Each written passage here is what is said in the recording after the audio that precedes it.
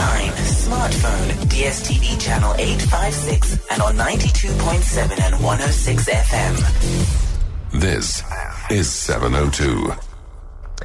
It is now 6 minutes past 5. If you've just joined us, very good morning to you. My name is Errol Ballantyne, and it is time for our Health and Wellbeing Hour. And in studio, a very warm welcome for the next 55 minutes. He'll be with us. His name is Dr. Dominic Giampaolo. Good morning to you, Doc. Morning, Errol. Thank you very much for inviting me. Thank you for your time. Is the sun up yet? Not yet. Won't be long. When you leave here in an hour, it's like complete daylight. You know, the sun's been up for hours already. It's wonderful. So thanks for your time. Now, Dr. Dominic is a neurologist in private practice. His practice is in Rosebank, and we're going to be talking about anything to do with neurological issues. Any questions you have, anything you want to know about nerve-related issues, you can give us a call. There could be spinal issues or strokes or Parkinson's or fibromyalgia. There are many. I mean, you've got it's a massive subject, eh? Yeah, it comprises many, unfortunately, degenerative conditions. Yeah. I think the prime aim today was to talk a little bit on multiple sclerosis as an awareness. And but I mean, we'll field any neurological questions. Yeah, anything you need to know neurological-wise, give us a call, 011-883-0702, or you can SMS on 31702. Let's start off with multiple sclerosis, MS. It's a frightening disease, hey, to witness, to it used to be a frightening disease. You know, there's been many advances, many new medications, and if we get patients early on in the disease, we can almost guarantee a normal life now. So, you know, that fear of ending up in a wheelchair, etc., has sort of passed. We've got many medicines that can help the condition. So I don't want people to be fearful. When you say early, do you talk about in the first 6 months of it, or the first couple of years? First couple of years. You know, there's no one specific test to make the diagnosis, so there's new criteria that are being developed all the time, and the criteria allow a patient to be diagnosed earlier and earlier in the disease. And I think sometimes patients are missed because of lack of patient awareness and, I suppose, on a general practitioner level, awareness of the condition, because it can present very vaguely with fatigue and numbness, etc. So, you know, for doctors to be aware and patients to be aware, so the diagnosis can be made and medicine instituted early on. I was reading last night that MS is second only to trauma. It's the second most common cause of neurological disability in young adults. In the Western world, that is the case. Why in the Western world? Why not? Because I think there are many other neurological diseases, parasitic diseases, etc., in the more developing countries than MS, and also multiple sclerosis tends to affect Caucasians more than blacks. That's interesting. And we're not too sure why. And although we're starting to see a lot more black patients coming through, maybe better exposure to medical care, but definitely the incidence is not the same as in the Western Caucasian countries. Now, the cause, am I right in saying the cause of MS is still unknown? The scientists believe the disease is triggered by as yet unidentified environmental factors. Is that true?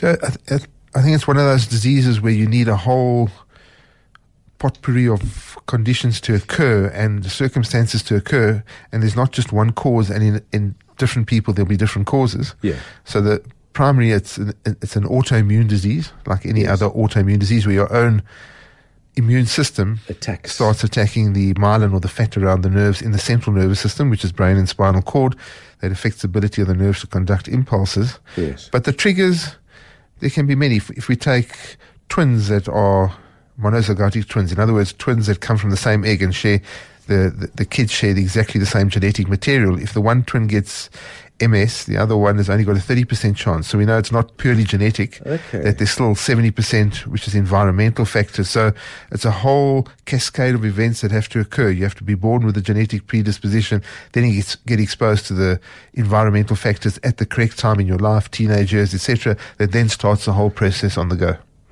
What are the environmental factors you talk about? Are they toxins? We think that you you have to be exposed to certain viruses like Epstein-Barr virus, which is glandular fever that majority of us get, plus have the genetic predisposition, plus we know that if you smoke, you've got an 8-fold increased chance. So in other words, anything that really attacks the immune system or gets your immune system hyped up then to attack yourself. But then you and I would maybe do exactly the same things. But you haven't got the genetic predisposition. Yeah. So it must be very difficult then, from a medical point of view, to actually identify specifically what the cause of the problem is in that particular patient. Yeah, and it's not just for multiple sclerosis. All autoimmune diseases, we don't know what the initial trigger is. Yeah. You know, rheumatoid arthritis, systemic lupus, erythematosus, all these conditions, which are autoimmune conditions, the immune trigger might be totally different from one individual to the next. So in order to say have one blood test or blame one organism or blame one cause is difficult in these conditions. All right. Now, also the MS people with between the ages of 20 and 50 in the main, is that right? Mostly. 20 and 50. At least 2 to 3 times more women than men. We're not too sure of that cause. We don't know why women are more predisposed. Obviously, women are different to men. Yes. But again, genetically they're not different, but their physiology and biochemistry is different. So therefore, that might make you more predisposed to developing the condition. Yes. All right, let's have a look then at some of the facts. You were talking about an autoimmune disease, which one's own white blood cells are attacked. What actually happens, without getting too complex? What are the white blood cells for? What do they do? And what is the consequence? So the primary problem is that your immune system and activated white blood cells cross the blood-brain barrier into the sacrosanct cavity of your brain and spinal cord and attack the little cells and the linings of the nerve, which are fat linings or myelin, the function of which is they like an insulation or plastic around an electric wire. Yeah. And there's little gaps in that insulation that allow the signal to be transmitted down those little gaps rapidly. So the more myelin you got on a nerve and the thicker myelinated the nerve is, the quicker it conducts. If that myelin is stripped off, the signal takes a very long time across that gap where there's no myelin to be conducted, and that's what then gets manifested as a neurological deficit, because you want your finger to move, but you can't get it to move quick enough because the signal doesn't come across. So it's kind of a blockage between the brain and what's happening and along physically. the conducting wire to whatever end organ it needs to conduct to, but it affects the central nervous system, which is your brain and spinal cord. Yes. Once a nerve has left the spinal cord, that's called the peripheral nervous system, and the myelin on the peripheral nervous system is dichotomously different to the myelin in the central nervous system. So this is a central nervous system problem, and your own immune cells, white cells that are activated, something activates them that they recognize your myelin as looking foreign. So if you've got the genetic makeup on your myelin to look like, for example, a bug, yes, you make an immune reaction against the bug, it's going to get attacked. It's like people who get rheumatic heart disease. We've all had streptococcus in our throat, but in some people, the lining on the heart valve looks exactly the same as the streptococcus, and that's why evolutionists believe we evolved from the same species, because we share genetic sequencing with the most simplest organisms. Fascinating. Gosh. All right, so what are the symptoms? You mentioned things like slow movement. So what else is there? So, because your brain and spinal cord supply everything, so there's a wide gamut of representation in terms of symptoms. So common neurological deficits that occur are something called optic neuritis, where the optic nerve gets attacked and the person may develop sudden blurring of vision, like a veil or looking through ground glass in the one eye with pain behind the eye. That's a common presentation. Numb patches on the body that last for a week or two and then disappear. A band of decreased sensation around your body. Weakness, bladder dysfunction, bowel dysfunction. There are many, many types of presentations. Exacerbated by exercise and stress. Do you know where the myelin gets stripped off? Yeah. If your temperature goes up, at something called Utos phenomenon, the conduction across that little gap is then slowed down. So anything that induces heat, an infection, like exercise, sports, hot day, can exacerbate the symptoms. Doesn't cause the symptoms, just exacerbates what's there already. Okay, now, are there people who have MS who are able, without medication, without diagnosis, they can function, they hold down a job, they get married, they have kids, they live a normal life, but they don't know they've got it? So the most common form of MS is something called relapsing remitting MS, where you get an attack and then you get better. Yes. And some people can have a numb patch on the side of their arm, and that dissipates after several weeks, and they can be found on a scan for a headache or something totally unrelated to have areas of demyelination, whereas the patient's absolutely fine. So the presentation of MS can vary from person to person, with being hardly affected, or what we used to call in inverted commas benign MS, where you might just find that on post-mortem, or just the person has one little event for their whole life, and then somebody else who gets devastating illness where they have multiple attacks all the time that then eventually lead to permanent neurological deficits. So the presentation is really wide. But the point is, if you do nothing about it, it's going to It is going to progress over time, and eventually you will manifest with something. What about genetic factors? We've touched on that, but is there always a genetic component? No, I mean, there's family histories you hardly ever see. You know, the amount of patients who have got a family member involved makes up a small percentage of patients. Most patients are just sporadic, have occurred, the first one in a family. So, yes, you're born with a predisposition in a family where there is a strong history of multiple sclerosis, but anybody can get it without a family history. Okay.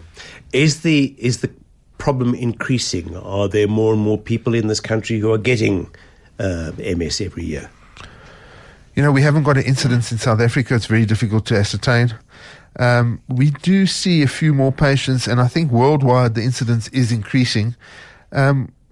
We get an intermediate form of MS, if there is such a thing, in South Africa. We don't see the devastating illness, for example, like you would see in the UK or certain areas in Europe. And I think it's, as Europeans spread to different parts of the world, so they brought that predisposition. And as those genes get a little bit diluted by the country in which you're in, you probably see less virulent forms of MS and less incidence of MS in those countries, whereas the UK has got a very high incidence. Let's have a look at early diagnosis and treatment. So, how do you start with the diagnosis? What would trigger somebody to come in and say, "Please check me out for MS"? You know, I don't want everybody who's got a numb finger then to run to the doctor. Say, have I got him here? So I think if you've developed some neurological deficit, some weakness or dragging of a leg or numbness or loss of vision, you go to the doctor straight away. I mean, that's a very scary symptom to have. But a numb patch on the side of your hand, anything that persists for longer than a week or two, I think should be investigated. That wasn't there before. Or you've had a little patch that came and went, and now you've developed another one.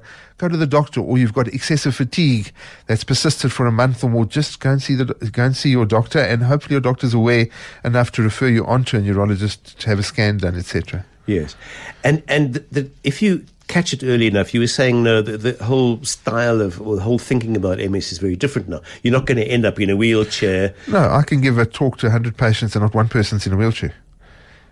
So what I'm saying to you is that with the amount of medication that's available, with medication that's, 12 years ago we wouldn't have been able to help a patient. Yeah. Medicine has been around for about 20 years in this country, about 15 years, and every year there's something new, and it's become one of the conditions in neurology where there are more and more medicines becoming available with more and more efficacy. And if you dampen the disease down early and you don't lose a lot of brain matter, you're going to have a normal life. Where does MRI come into it in terms of diagnosis? Is it the main source of diagnosis? It's the main source of diagnosis. In the days before MRI, there were criteria where if you had two neurological symptoms separated by time and different parts of your body or space, then, and there was no other reason for them, a diagnosis of multiple sclerosis could be made. Now, with the advent of the MRI scan, which you can see lesions quite easily and early on, that separation in time and space has been brought into the use of the scan, and therefore allows diagnosis very, very early on. Okay. The medication does what specifically? Does it slow down the process? Does it reverse the process? What does it do? So early on in the illness, inflammation or your immune system attacking your brain is the main symptom. So therefore, any medications that can dampen down that immune reaction will work. So the medications are basically, in a simple term, anti-inflammatories that affect different parts of the immune system to dampen down this and decrease either the production of the cells or sequestrate the cells in different parts of the body to prevent them from getting across into your brain and attacking your brain. So they're all anti-inflammatories, which not an anti-inflammatory like a Voltaren or something, an anti-inflammatory that are potent immune modulating medications that dampen down your hyperimmune reaction that you've now created towards your myelin and prevent then the damage. It's not going to, it doesn't lead to a dull kind of sensation where you're not functioning on all cylinders. No. Do you feel a reaction? No, the earlier medications like the interferon is, you produce gamma interferon and alpha interferon and beta interferon in your body. Gamma and alpha interferon promote inflammation, like if you cut your hand to allow cells to go there, clean up the mess, heal the skin up, and then once that reaction has occurred, then you need to switch off that response. And then you produce something called beta interferon. So they took the gene for that, spliced it into either bacteria or into mammalian cell cultures and produce a whole broth of the beta interferon, which is a natural interferon in your body. You inject yourself and that dampens down the whole reaction. The injection can cause a bit of flu-like symptoms and make you feel uncomfortable on the day that you do inject yourself. And now there's a lot of oral medications that are coming to the fore that work on different other parts of your immune system that don't give you any bad reactions when you take them. So you basically take your medicine and you feel fine. What's the Epstein-Barr virus? Epstein-Barr virus is, I think most people know it as glandular fever. Okay. It also used to be called Kissing's disease because teenagers used to get it at the time when they became more active. Nobody did that, eh? And about 80% of us will test positive for Epstein-Barr virus. So most people have no reaction to it. Other people get quite ill. Okay. Let's go to the SMS line. I've got lots of SMSs through here. Sciatic nerve. What exercises can I do to relieve this when it becomes trapped? That's from Elaine in Edenvale. Off the subject of MS. Yes. So sciatic nerve is the last two vertebrae in your back, the fifth lumbar and the first sacral nerve. They then form the sciatic nerve. Now, it depends where it's getting entrapped. If it's entrapped in your back itself due to a disc prolapse, if the disc prolapse is severe and the disc is pressing on the nerve, there's no exercise that's going to relieve that. The nerve is entrapped, and once you put the nerve on the stretch, it can't move, and it's tethered, and it's going to give you pain and shock. So the first protective mechanism when a nerve is entrapped is to put the muscles in your back into spasm in order to hold it and protect it. With movement. Put the muscles back? As the nerve comes out, a little branch will come out to supply the muscles in your back themselves. So that will then go into spasm to protect you. It's a protective mechanism. So it gives you pain and spasm. So any exercise that's going to relax that muscle. Or anti-inflammatories. Stretching it, anti-inflammatories, massage. Then you're going to have a little bit of relaxation of that muscle, less compression on the nerve, and a bit of relief. But if the disc is out and it's really pressing on a nerve, no exercise is really going to relieve solution. it. Yeah. And that's the knife. We try to avoid the knife as much as possible. There are little injections around the nerve, etc., that can buy you a bit of time. Then somebody wants to know, Hillary says, Dr. Giampaolo, please tell the listeners about dystonia. Okay. Dystonia, dys means abnormal, tonia is abnormal tone. This is a condition generated by a part of the brain called the basal ganglia, which is sort of the operating system of the brain. And what happens is that certain movements generated in this area occur not when you want them, and resulting in either your eyes going into spasm, your neck being twisted, or your hand being twisted, or part of your limb being twisted abnormally that you, I won't say lose control of, but becomes abnormally contorted and in severe spasm, and very difficult condition to treat. Yes. Okay. Then, having never heard of the Guillain-Barré syndrome, I thought it was the Epstein-Barr. Is that correct? No, is that something else? That's something else. That's something called Guillain-Barré, named after the French neurologist who first described it. Okay. And that is almost like the multiple sclerosis of the peripheral nervous system. That's when your immune system starts attacking your peripheral myelin, and there are many, many triggers for that. And what happens is that you develop pins and needles in your hands and feet, and severe weakness that can incapacitate you in 2 or 3 days, in severe cases that you might end up on a ventilator. And that is remediable, but can take quite a while to sort out. This person, listener Warren, says, all of a sudden 3 people close to me have caught it. Is there a general increase in SA? It goes through spurts. Some of the triggers are viral in origin. So or bacterial in origin. There's a specific bacteria called Campylobacter jejuni that lives in our gut and can cause diarrhea. And that can then trigger off an immune reaction. And in only certain people, the myelin on their peripheral nervous system can look like the bacteria, and then you have an attack. So you get these sporadic outbursts. It's not due to one specific, or some people get it due to autoimmune disease like lupus or rheumatoid. Some people get it from exposed to toxins, for example, the creosote that you put on your fence, that can trigger it off. So it depends on your genetic makeup and what you get exposed to. And that's just it. I mean, there's nothing you can do. You are who you are. That's your genetic makeup. That's how you made. That's how you were built. Yeah. And You play the cards you dealt with. Play the cards you dealt with. Tell me about just back to MS, about the time lapse with the relapsing and what did you call it? The relapsing remitting. Can you go for years without any symptoms? You can have a relapse and then for 20 years have nothing else and then have another thing. Or you can have several episodes in a year. Where does it go to? What do you mean? How does that happen? Why do you have a 20-year gap? Is nothing happening in your system? So it all depends on the person's makeup again. So if we knew what triggered off the disease in the first place, for example, say it was a bacterial infection in your gut. Yes.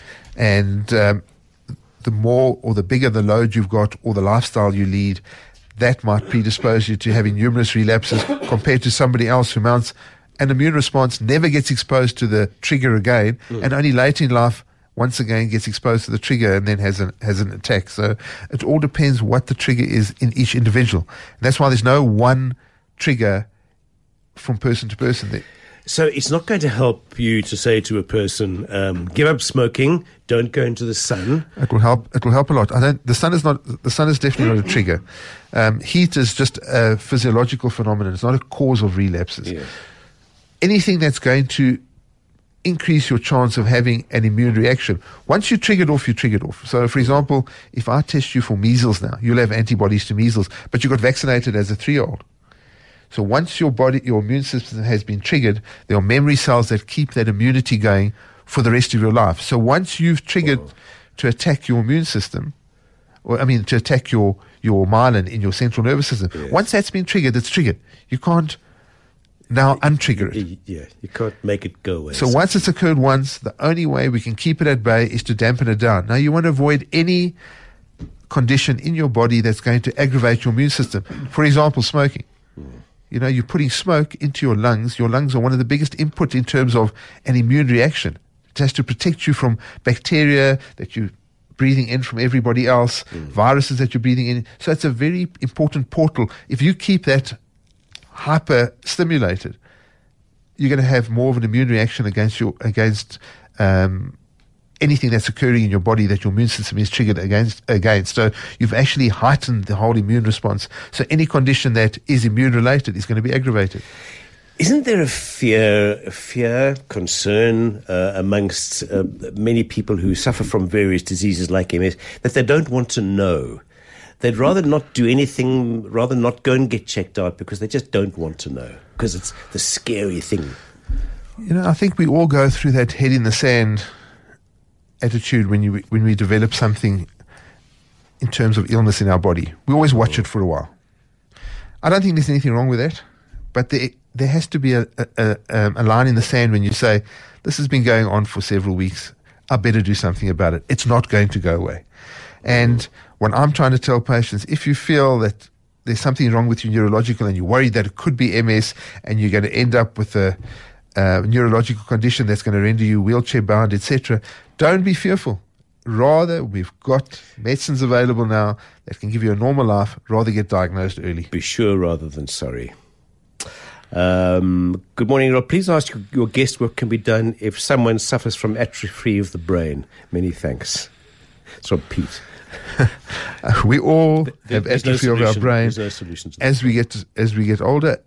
In fact, working till late on in life is probably very important. I think you need a sense of purpose. If you have a qualification or degree, it seems to be protective. Well, here's the thing. I mean, there's been a lot of discussion about, pardon me, the use, about the use of things like crosswords, Sudoku, to keep the brain going as you get older. Is there any validity in that? I don't think it's like going to a gym and lifting a weight repetitively in order to build a big bicep. So doing a crossword puzzle or Sudoku and doing many of them, yes, it keeps you stimulated, but it's doing the same thing repetitively, and that's not a natural phenomenon. So, yes, I think that can help. But what I'm saying is I think when we started off at the cradle of mankind, where we're all supposed to have started off, yes, I think our last day on the planet was helping the clan to the end day. And when you were the slowest runner, you probably got eaten. So until that last point on earth, you had a sense of purpose.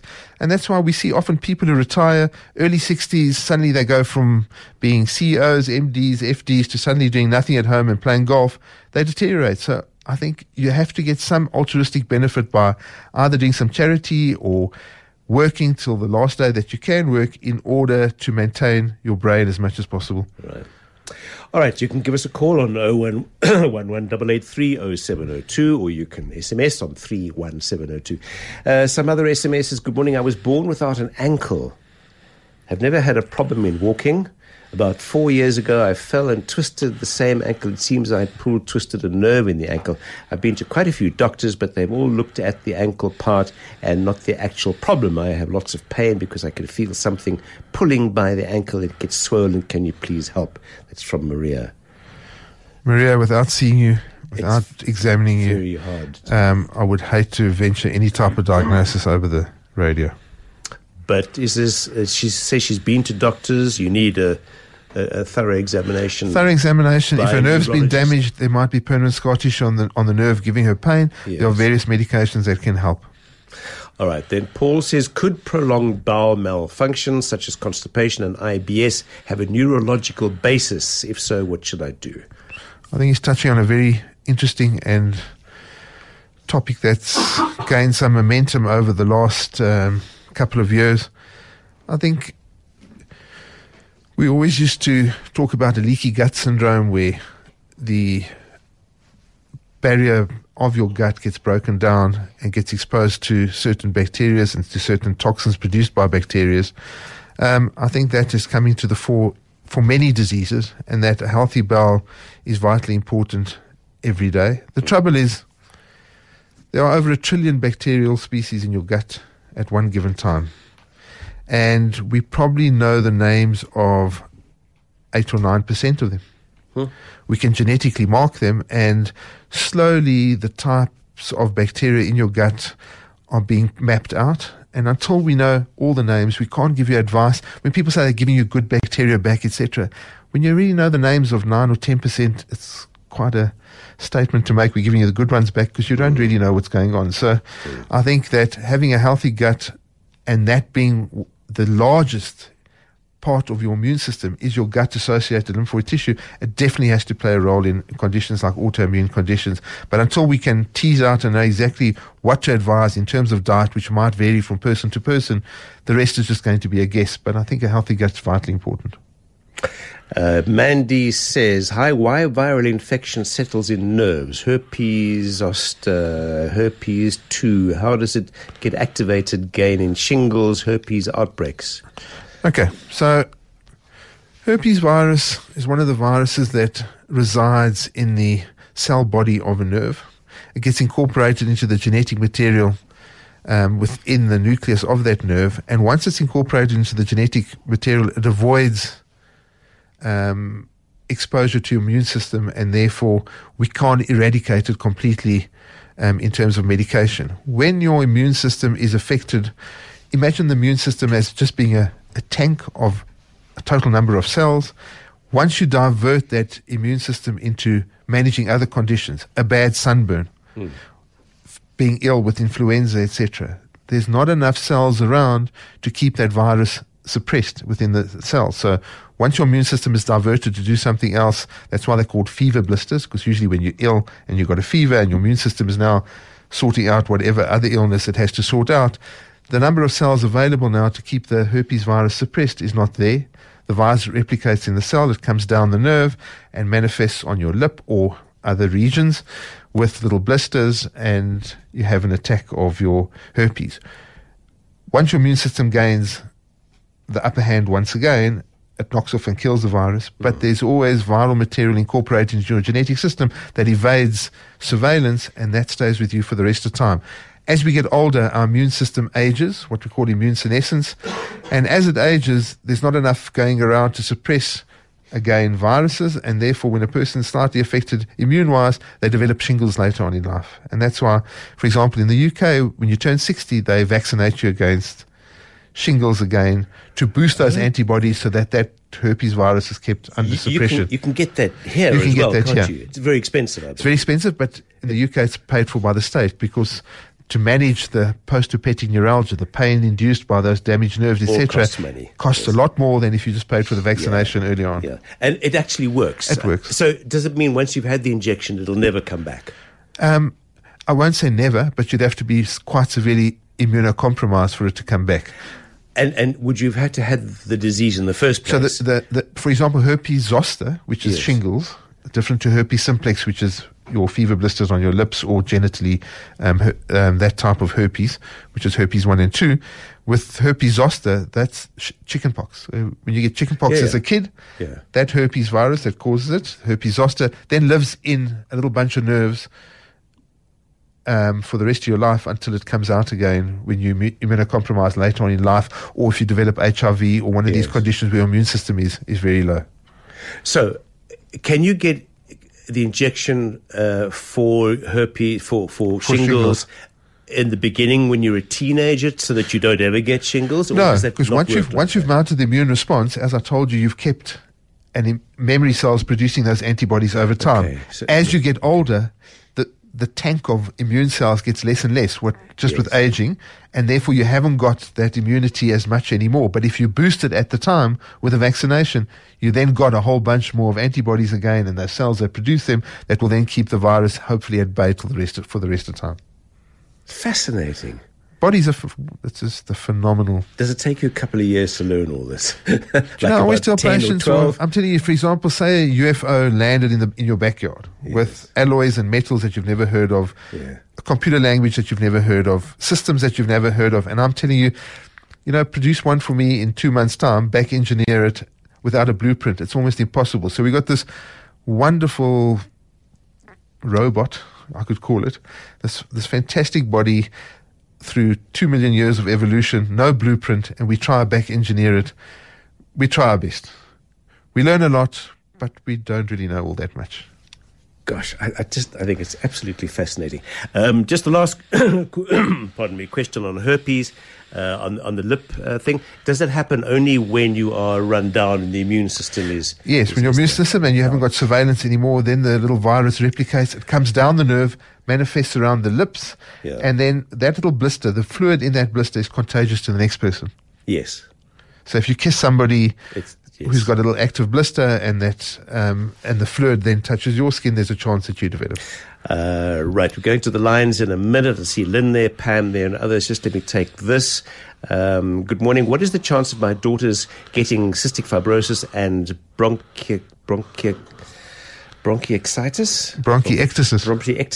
The reason I'm asking is that my wife, her sister, and niece passed on with that disease. I think I'm really talking, I'm not a pulmonary physician, and I'm certainly not a pediatric pulmonary physician, and therefore I'm sort of venturing out my realm, and I'd hate to give you the wrong advice, but I think the genetic penetration is variable, and for me to give you a number, I'd be talking out of turn, so I'd rather not comment on that. Okay. Lynn in Mayton, morning to you. Hi there. Hi, Lynn. I'm just trying to find out, I've just woken up and heard you. What causes shingles? Shingles is caused by herpes virus.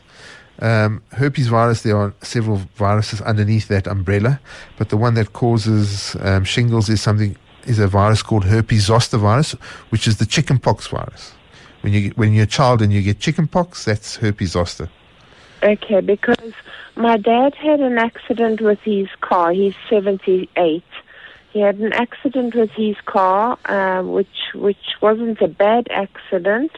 And then 2 weeks later, we had an accident with my car, and he got shingles in his left arm. Okay. And that is all. He's gone through everything and had the blisters and everything that goes with it. He now sits with almost like pain in his arm, which he says he relieves if he puts pressure. So he can get shingles again. Well, now that he's had the shingles and he's mounted an immune response against the virus, he's probably protected now for a long time. Unfortunately, because the virus replicates and migrates down the nerve where it has resided in the cell body of the nerve all the time, it has caused some damage to the sensory nerves. And these sensory nerves now are hypersensitive and undergoing healing, and therefore will give him pain for several months, but there are medicines that can relieve some of that pain. And providing he's been treated for the herpes virus at the time with adequate antiviral medication, and the pain should be only for several months and then dissipate of its own accord. Okay, it's been a year, just over a year now. Yes, that's the problem, is that you get this postherpetic neuralgia, but it usually dissipates. In most patients, it eventually goes, and that's why I'm saying in the UK they vaccinate people so that we don't have to go through this treatment of pain for several years in patients. Thanks very much for the call, Lynn. Pam in Four Ways, good morning. Thanks for calling. Howdy, good morning. A friend of mine has a virus called Lincoln Plantis. I'm not too sure what that is. I know, and it's apparently incurable, and it's all in her mouth. She has ulcers, and she just is unable to be treated for it. So I thought maybe you would know something about it. She's lost like 40 kilos. She can't eat. If she eats a chocolate, it feels like razor blades. I mean, it's the most horrific thing. She got it from overseas, apparently, when she went overseas. And there's nobody that can help her. You know, I'm a neurologist, and therefore those are out of my realm. Okay. And so, unfortunately, I can't really pass comment. Oh, okay. Thanks for the call, Pam. Sarah in Santon, hi. Good morning. I wonder if you guys can help me. I've got Parkinson's disease, and I want to about the dietary, what you should and shouldn't eat with Parkinson's. I've lost my sense of taste and smell. Okay. Taste and smell are usually affected 7 to 8 years prior to the onset of the disease, and one of the first markers.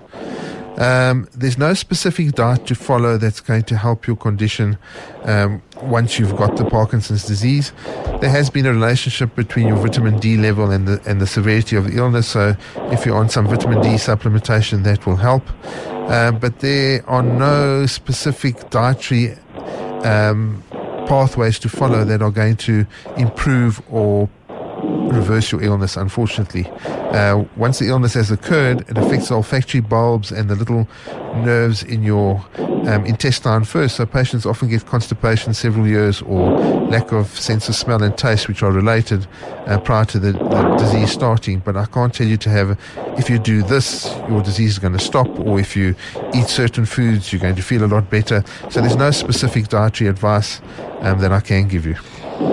Anything else you'd like to know, Sarah? That's fine. Thank you very much. Thank you for the call. Tom in Boxburg, hi. Good morning. Morning, Tom. These days it seems fashionable that young ladies have all got fibromyalgia. Is this a fashion, or is it actually a realism? Sure. Depending what I say, I could be attacked on the way out the building. So, how the concept I know of at least about a dozen ladies that have got this kind of symptom. Let me give my little tuppence worth. Do you want to listen on the radio, Tom? Thank you. Thanks a lot. So fibromyalgia was developed by the Rheumatological Association in the United States because so many patients presented with diffuse muscular pain affecting different parts of their body. No illness has been found in terms of doing blood testing, etc. But the patient's symptoms were all quite similar. And they developed this little diagnosis where you press on pressure points around the body, and if 11 out of 18 points were positive, then you've got the condition. And the reason for making this dumping ground and putting these patients into the pot of fibromyalgia, which are mostly females, about 85 to 90%. They also have what we call rapid eye movement sleep disorders. They can have an increased propensity to have floppy mitral valves of their heart. And they lumped patients into that category so that doctors did not overtreat these patients with immune modulating medicines that have got side effects, because when they followed these patients up over several years, they did not develop any severe morbidity in terms of joint disease or any other illness in their body. So it's part of the Rheumatological Association's idea of making the category of fibromyalgia and saying, yes, we recognize a condition where people have got diffuse muscular pain all over their body, as well as some chronic fatigue, but do not put these patients on steroids or chemotherapy type agents, because they are not going to develop severe deforming illnesses down the line, and therefore you're doing more disservice by over-treating them. But it is definitely a condition, and I don't think patients have phoned each other all around the world and said, all right, let's all present with these same kind of symptoms. Just that it's not a severe illness. I'm not talking about symptomatically. I'm talking about physiologically and hurting them. But symptomatically, they need to be treated. Am I right that fibromyalgia is systemic and polymyalgia is specific areas? No, I think polymyalgia and fibromyalgia are totally different. Yeah. Polymyalgia is a rheumatological illness where, again, your immune system has mounted a reaction to your muscles, and probably where muscles attach onto bone, into those tendons, and you get severe body pain, much worse than what you would get in fibromyalgia.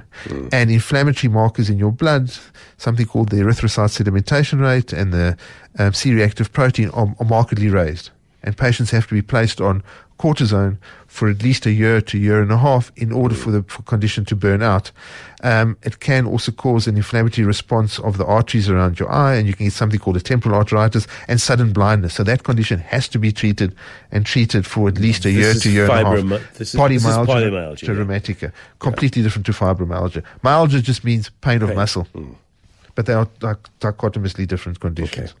Okay. Yusuf, we're coming to you next. Lorraine, you'll be after Yusuf, and then Carmen. Hello, Yusuf. Thanks for holding. Good morning, Errol. Morning. Yes, I want to ask the doctor about the brain aneurysm. How come there are no symptoms for those? So, just to tell listeners, an aneurysm is basically a weakness in the wall of an artery anywhere in your body, but in the brain aneurysms in one of the cranial arteries that supply your brain. And this little balloon dilates up, and it's very thin-walled, and basically doesn't do anything to you. Sometimes can be associated with headaches, and if it's pressing on a nerve, can manifest with maybe some ocular symptoms. But in most cases, it's a little ballooning of the artery due to a weakness in the artery wall, often that you're born with, and just one day that decides to burst and you have a massive hemorrhage. So unfortunately, without looking for it, or if there's no family history of it, it's something that can be in your head for your whole life and then one day give you a problem or never give you a problem. So there's no specific symptoms of an aneurysm. Thanks for the call, Yusuf. And then Lorraine in Mayfair. Good morning, Doctor. Good morning.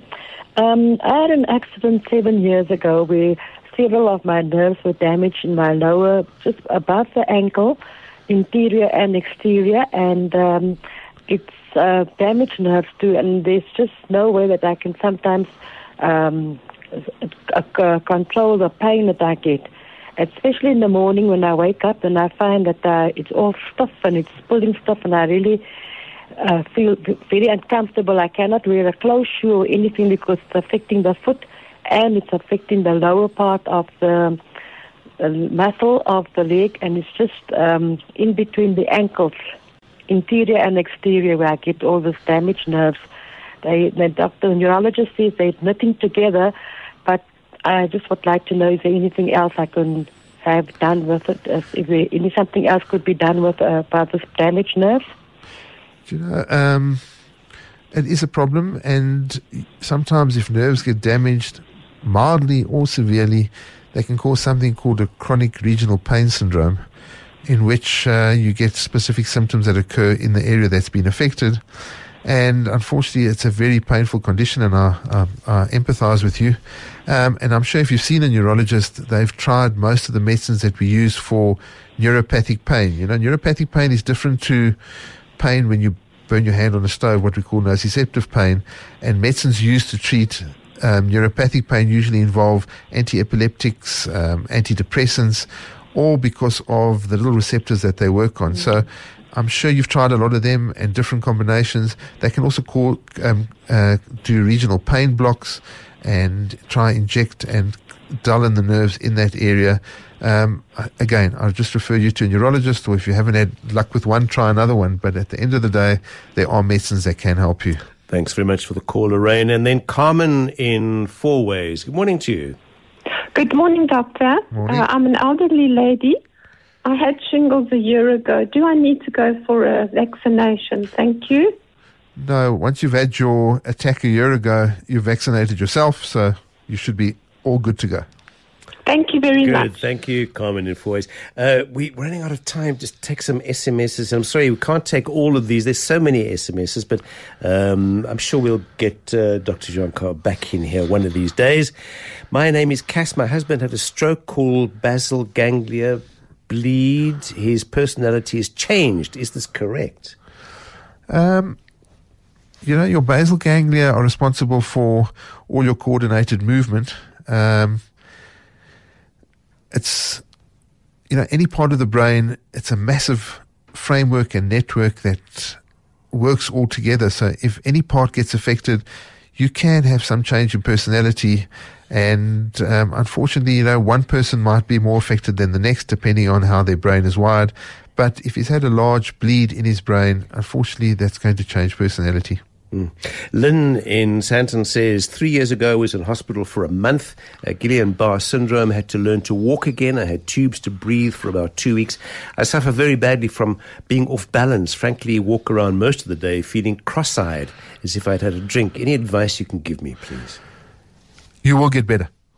So, having been ventilated, from what I understand, being on tubes to breathe, to now being able to walk around, several months is a very short time. You know, it can take 2 to 3 years to recover completely. So persist with your physiotherapist. Persist with your occupational therapist. Just when you feel that you're plateauing off and not improving anymore, that's when you have to work your hardest. So you will recover and get more balance as time goes on. Well, that's the good news, Lynn. That's what you wanted to That's the good news.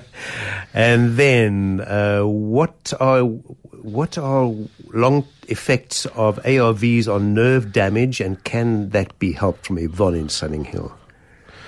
ARVs, antiretroviral medicines for HIV, some of them can cause nerve damage. The virus itself can cause a lot of peripheral nerve damage. The ones that are drug-induced tend not to be permanent and do alleviate over time. Again, the ones caused by the virus itself, once the virus is under control, those neuropathies can also improve, and therefore just things in neurology do not get better in a day or a month. They can take years to 2 years to 3 years to get better, and therefore you just have to be patient.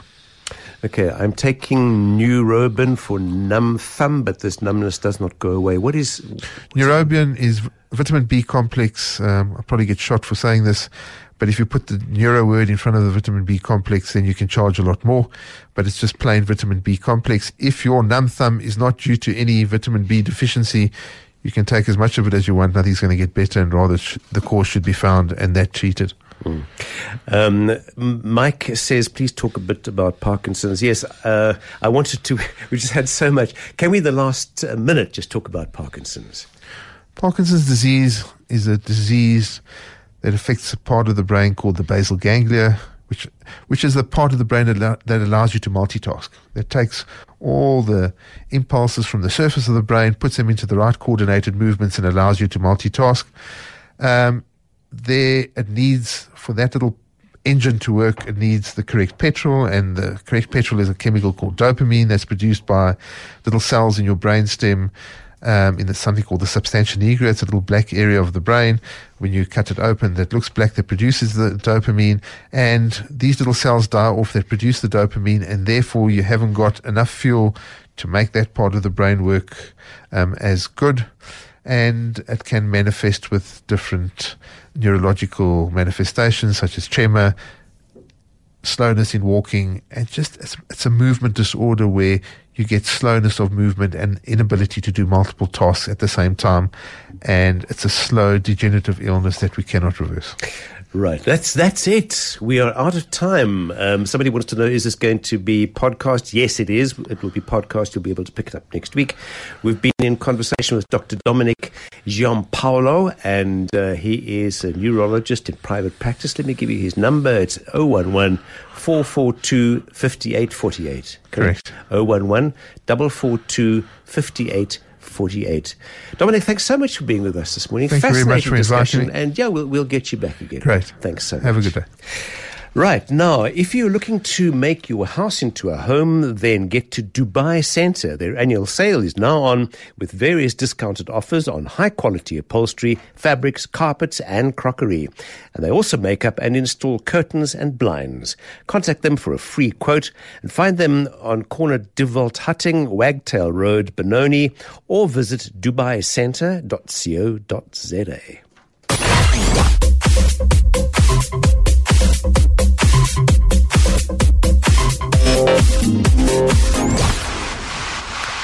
And that is a wrap from Early Morning Breakfast for the Saturday morning. Thanks so much for being with me. Let me give you the number again for Dr. Dominic Giampaolo. That's Giampaolo. His number is 011-442-5848. He's a neurologist in private practice in Rosebank. My name is Errol Ballantyne. Have yourselves a very lekker weekend. Don't forget to watch Sevens rugby. If you're a fan of Sevens, it's on today and tomorrow. And just enjoy the wonderful weather. Take it easy out there. Have a good one. It's time for latest Eyewitness News at 6 o'clock.